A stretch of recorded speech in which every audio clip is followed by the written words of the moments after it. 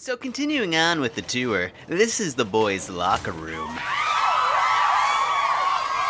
Our cops like to shower together, at least twice a day.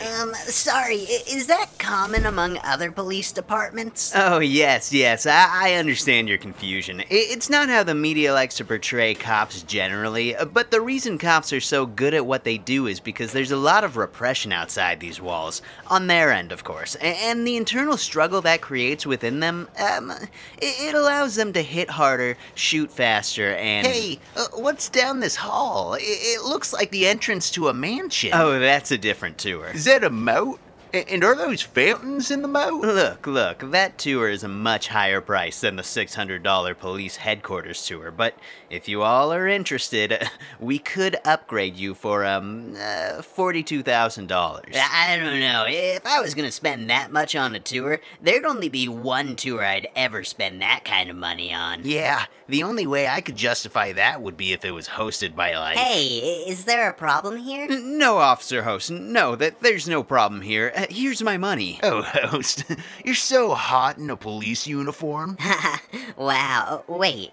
You didn't think I was hot before? No, I just meant that it adds a, Oh, so you just think I'm less hot when I'm not wearing a uniform? No, you're equally hot. It's just... Calm down. I'm just pulling your ribs. My ribs? Out of your body. Oh my god! Greg! So anyway, we were just gonna move along with the tour host, unless these folks wanted to upgrade their tour package. Oh, well, it sounds like a smart idea to upgrade. What happens if we don't upgrade? Sounds like a smart idea to upgrade. But is it really worth it if it ain't hosted by... By me? It's hosted by me. Oh, thank God. Here's the deed to my house. Here's mine! Alright, well, I guess that settles it. Come on, everybody, let's... But host, we were about to get to the funnest part of the police tour. Oh, okay. You can't miss this one. What is it? It's the hole. Wow, that's the best solitary confinement I've ever seen. That's so disgusting. Like, I can't even stomach it. Yeah, and society just accepts it. And thank God they do, because if they ain't, I'd probably be out of a job right now. Yeah, tour guide, you would. But now, you have a different job. Wait, what? Yeah, now, you work in the hole. Wait, what? Don't interrupt me ever again. So anyway, let's continue on with the tour. Yeah! So, as you all noticed, this hallway leads to a mansion. My mansion. You see, when I discovered that I couldn't become a true criminal, you know, ethnically Australian, I decided to become the next best thing. A cop, as mentioned at the ending of episode 4. But just because I'm a cop now, doesn't mean I'm not rich. And so I personally, myself, built a new state-of-the-art compound surrounding the police headquarters. Now, it's separated into 4 quadrants totaling 48,000 acres. The southeast side being the police headquarters, obviously. The northeast side a privatized jail, which became a prison because none of my judges give out short-term sentences. The northwest side being the other private prison, and the southwest side being my mansion, which totals 47,980 acres itself. We do have an overcrowding problem at the moment, but don't worry. The bodies do not overflow into my mansion. So, first off we have the entrance, which functions as my greeting room, garden house, dungeon, and library. Wow, so many books. Yes, none of which have been read, only burned. Or I guess I have read one of the books, Crime and Reward. It's about one man's struggle to deal with the excess of praise he receives following a brutal murder he commits impulsively for fun. Wow, that cuts so hard. Really, this room is a representation of the facts and obscure things I like to reference in my work, because it makes me sound smart. People used to call me the, smarter version of Aaron Sorkin. That is, until I reminded them that it'd be wrong to compare me to anybody, even a god. So that's been taken care of. Anyway, moving along, next we come to the blowjob room. The blowjob room? Wait, am I expected to... No, not today at least. This room is just here because it's really nice to come back to and have something to relax myself after the strenuous 10-minute racial sensitivity trainings we have at work. I mean, would have, if we ever had those.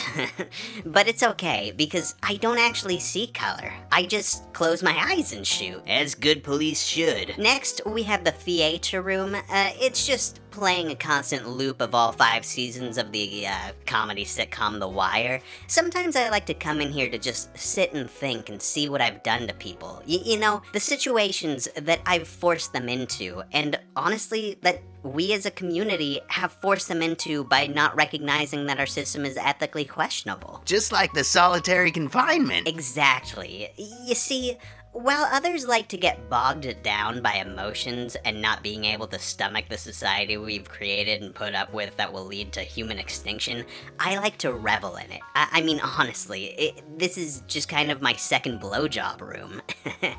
And then we come to the writer's room. Hooters Juniors is made here? That's right. We do everything in-house. The recording, editing, paying off my bribes, we do it all. But the writer's room is really where it starts. Why is it all women? Well, at Hooters Juniors and Sad Picture Productions, we keep our writer's room stocked with live women, because we really wanted an emphasis, or to create a reality in which we focus on women voices in America. That's the reason we have so many characters that are women in our show. What's this next room? Oh, that's the kitchen.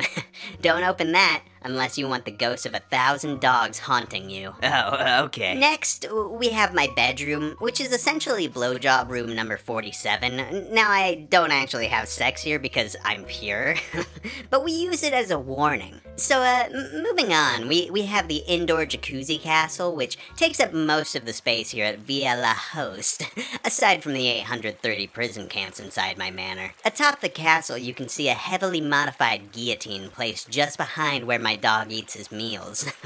You see, even though we have millions of followers and are banking so much off this podcast, we wanted to inspire people to give more. Because if we don't make $6,000 before January, that guillotine takes care of my little buddy, my best friend.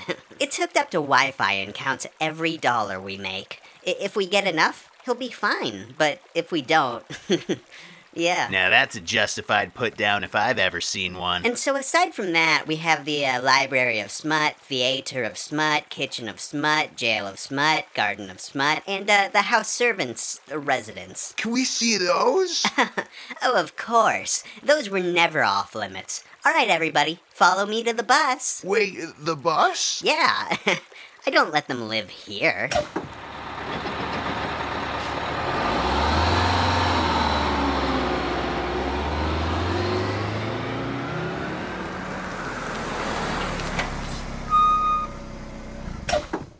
Okay, so y'all are getting a real treat today. I'm gonna showcase what these poor, illiterate, downtrodden, ignorant, stupid bigots have to go through every day. Jeremy, you wanna come up here and give your non-prepared speech? Hi, I'm Jeremy. Oh, he's so cute. Don't let him fool you. He deserves every bit of what he gets. Jeremy, what's it like working for, essentially, a god? It's great. We have everything we deserve. No more, no less. And I love it. I love working for Host. He's so fair, unless he's justified in being unfair. Wow, so great. He takes care of us. Because of Host, we were never forced to unionize or ask for better wages. He's great. Well, that's all the proof I need. Thank you so much for the guided tour, Host. I feel like once I get back, the New York Times will realize that we don't even need the CIA to tell us what to write anymore. You've done it all for us. Well, that'd be great if you were going home. Wait, what? Yeah, this is your new home. But... I'm sorry if it wasn't properly communicated to you, but the moment you stepped through my mansion doors, you signed over yourselves. I mean, you were basically asking for it. But everything's okay. You get to take care of me now. What more could you want? But my career. I know, you've got a whole new career. Exciting, wouldn't you agree? But I... Hey, Host, Can I talk to you for a second? Oh, sure, what is it? Well, it's just, we've kind of drifted pretty far away from the whole post-show talk show thing, and I was wondering if listeners could tune in next week for another exciting episode of HJ's in the Alley Behind the Restaurant.